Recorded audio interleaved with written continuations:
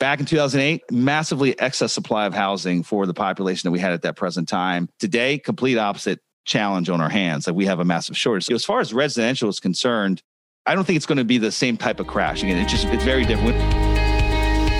Thank you for joining us again today and every day. I am grateful for your time, your attention. I pray that you are learning a lot from the Real Estate Syndication Show. We are definitely putting so much time and energy into finding the best guests we can find and creating the best content for you so you can become a better investor and operator. Please like and subscribe, whether it's YouTube, iTunes, wherever you listen. You can always reach out to us at info@lifebridgecapital.com. We would love to hear your comments, even your critical feedback. So would you please like and subscribe to the show? We'll be forever grateful. Well, today I'm going to continue my conversation with Kevin Bupp. He is the founder and CEO of Sunrise Capital Investors, which invest in mobile home parks, parking lots, apartments, offices, and single-family homes across the U.S. He has 16 years of experience educating investors to locate, acquire, and create higher than average returns from a widely misunderstood mobile home park investing niche. He shares his expertise through the Mobile Home Academy and also as a host of the Real Estate Investing for Cash Flow podcast, which has become one of the hottest real estate podcasts on iTunes. He has a new book coming out, and you can find that on Amazon, of course, but you can find it for free. He said at kevinbupp.com/free book. You're going to learn a lot from Kevin today. I'd love to, use our last few minutes too, just to get your thoughts on, what's happening now. You went through that recession, then obviously very tough time. Everything that's happening right now in our economy, the Treasury interest rates going up. How do you see all that? What are you focusing on from what you learned? Are you doing things differently now? What does that look like? Even back then, I felt like I was a fairly conservative investor. That period of time turned me into an even more conservative investor. In fact, it probably so much that over the last, 7, 8, 9, 10 years of a run up, I probably have actually passed on opportunity that would have turned out quite well, just from too much of a conservative approach of, I guess, having scars from going through that. I don't want to rebuild it again. I don't want to go through that again. And I'm only 43, so I guess I have time, but I'd just rather not. I'd rather just be conservative and buy what I know makes sense and will absolutely not necessarily be a home run. You can't hit home runs every time, but I want to be hitting doubles and triples, and I'm okay waiting to buy the right assets. And so I think nothing's necessarily changed with our business today. I would say that we're buying less, only because, again, now I'm looking at the shifts in the market and the rates. If you tie up a property today, there's a really good chance by the time your DD runs out and you have to actually let your money go hard if you haven't done it already. I know a lot of the multifamily deals that you guys are having to put money hard up front, but let's assume that just like you put a $500,000 up on a big deal that's refundable, you got 30 days DD. There's a really good chance at some point shortly thereafter, depending on when the next Fed meeting is, that rate's going to change again. And so it's such a moving target right now. I'm not sure exactly what advice to give today as far as how to buy the right asset right now until we can see a little sense of stability of like, okay, well, there's not going to be another 75 basis points hit in the next month and then the following month after that. Where are we really going to end up? And so I would say that the things that we have under contract right now, like we have an asset under contract that more than likely is probably going to die now. Like the rate literally has changed, at least on that deal, about 1.25%, and it's a $17 million deal. I mean, that changes the economics entirely unless we can get a retrade. And we're not in the business of retrading, but inevitably, the target moved, and it moved so drastically that the deal is no longer what the deal was when we signed it up. And so I would say stick to the basic fundamentals. Don't lie to yourself. Don't buy a deal just to say that you buy a deal. I see so much support on Facebook, not necessarily for full cycles, that people that took the deals full cycle, but there's so much like, oh, congratulations, great job, when someone just either gets a deal under contract or when they just close it. That's just the start. Maybe you made some money on fees, but gosh, like the hard work is just beginning, and not knowing, what this future path of volatility and uncertainty looks like, there's a good chance that GP might work for the next 3 or 4 years and actually not make anything on that deal. They literally might work for free for the next 3 or 4 years. So I would just say, stick to the fundamentals, make sure that you are absolutely positive. The deal pencils today on in-place NOI. First and foremost, make sure that it pencils today in in-place NOI. If you got to get into a deal today with a bridge loan and you're going to have negative cash flow for the first 2 years while you actually start executing that value add plan, I would second guess it. Again, that's just my opinion. I'm overly conservative. Maybe you get lucky and you make it work because rents continue at double-digit increases. That might be the case, but there's a lot of what ifs in that scenario. And so that's buying what makes sense today with in-place NOI. I think the best advice that I can give: don't lie to yourself. Don't push the model to where you're expecting 5, 7, or maybe double-digit rent increases because that's happened for the past 2 years. Be uber conservative, stress tested, and then if your plan is a 3 to 5 year exit, probably not put a 4.5 cap in there. I don't know what to tell you to put in there, but stress it to the cliff. Stress it and find out where it falls off the cliff. And if you think there's a realm of possibility in the next 3 to 4 years that we might be still not just interest rate environment, but cap rate environment, we might be there, then second guess it. Know that there's another deal around the corner. There's always another opportunity. I think people get so caught up in the anxiety of, if I don't buy this one, this is the best deal ever. And I don't buy this one, there won't be another one. And I'm going to work all this time and I pass on this deal, and then there might not be another one around the corner. Just know there's always another deal that will come your way. Just be patient, and the right deal will absolutely come along. And most of the time you'll know when your gut will tell you whether or not you should be doing that deal. My gut's never lied to me. I don't know about you, Whitney, but every time I get a little bit of a feeling and I go against what that feeling is, typically it bites me in the rear. Yeah, it's a good alert measure anyway, right? But you mentioned, or even being willing to walk away from a deal. You said, it changed 1.25%, and I think it's what you said, and it killed the deal.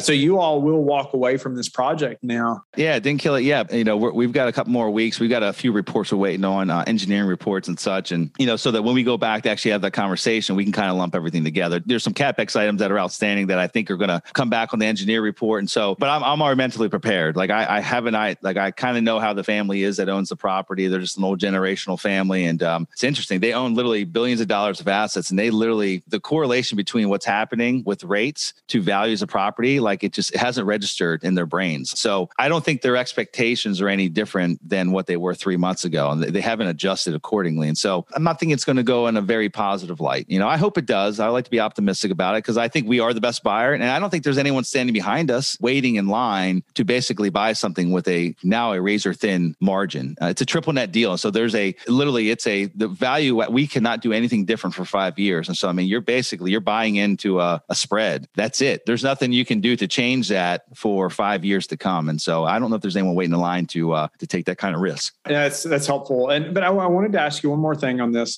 You mentioned 2008 was a very different type of recession than now. Let's speak to that a little bit. A lot of people are confused. I think, they didn't go through what you did then. They didn't experience that and have the understanding of what really happened even in 2008. So could you just speak to what you mean by different types of recession? There's a lot of different factors, but let's just speak to housing, right? Like back then, we had an excess supply of housing in a number of markets. And I spoke to some of the markets that hit the hardest: California, Phoenix, Arizona, Las Vegas, and then pretty much the entire state of Florida. We had an excess supply of housing. We were literally building rooftops for populations that were not there yet. In addition to that, a lot of the economies in those places weren't as diverse as what they might be today. More specifically, a lot of the major markets in Florida, Tampa, Orlando, Miami, and Jacksonville, they're much more economically diverse as far as employer bases than what they were back then. The same goes with Phoenix.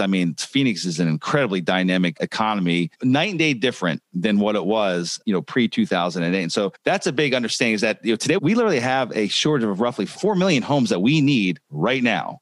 Whether it be apartments or homes, we need 4 million residential units right now. We had such a lull in building coming out of the Great Recession. We weren't building. Population was still growing. Households were still forming. And then we had this, slowdown with the pandemic to where, there was a little bit of a blip on the radar. And then people wanted to start building again. But then the, supply chain, completely broke down. And it's been really challenging for us to keep up with even the current demand, let alone make up for, the demand that we built up over the last decade or so. And so back in 2008, massively excess supply of housing for the population that we had at that present time. Today, complete opposite challenge on our hands. We have a massive shortage. So as far as residential is concerned, I don't think it's going to be the same type of crash. Again, it's very different. We don't have the teaser loans that were in place back then. People have a lot of equity in their homes. A lot of people locked in historically low interest rates. 3% versus back then it was, if you got a 6.5% mortgage, you were doing great. And a lot of those mortgages had adjustable dates that came into play as well. And in addition to that, for me personally,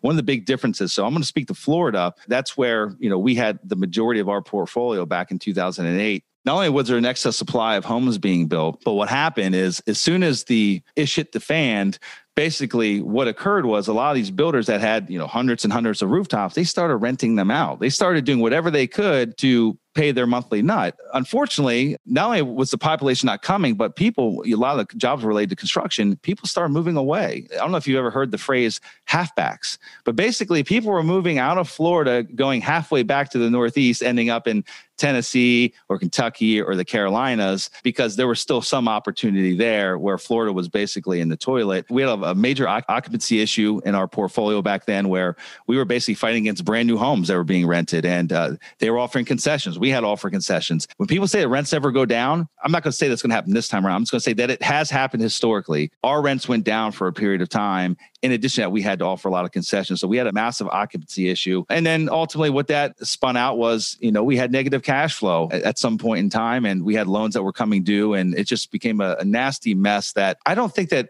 most folks in real estate today are in that same position. Again, there's a waiting line of applicants waiting to get into homes in pretty much every market across the country. And so I don't think that we'll go through the same type of challenges. And again, we don't have loans that are basically where, waitresses end up buying 5 homes on, no doc type loan statements and things of that nature. We're not going to have that kind of silliness. But I do think that we're going to have a lot of challenges as far as I think unemployment. We'll probably see a spike in unemployment. We're already seeing a lot of the tech companies. They're having challenges right now. They're laying off by the thousands. Companies will struggle. Companies will make layoffs. And inevitably, I think that will trickle down into real estate in one form or fashion or another. But I do think that people that have those low interest rates locked in, I'll just speak the typical single family homeowner. I think that people want to hold on to that low rate mortgage. And so even if they lose their job, I think a couple of things will happen. Number one, they'll fight tooth and nail to hold on to that valuable asset, which is not necessarily the house, but it's the actual loan on, the underlying loan of that house. But now with technology, the Airbnbs of the world, and, there's a bunch of other apps where you can rent rooms in your house and things of that nature. That didn't exist back then. And so I think that people will get fairly resourceful and they'll start renting out rooms in their house, rent out their garage to someone who wants to park the car. They'll do things, whatever they can to make that monthly nut. And I don't think that those options weren't necessarily available back during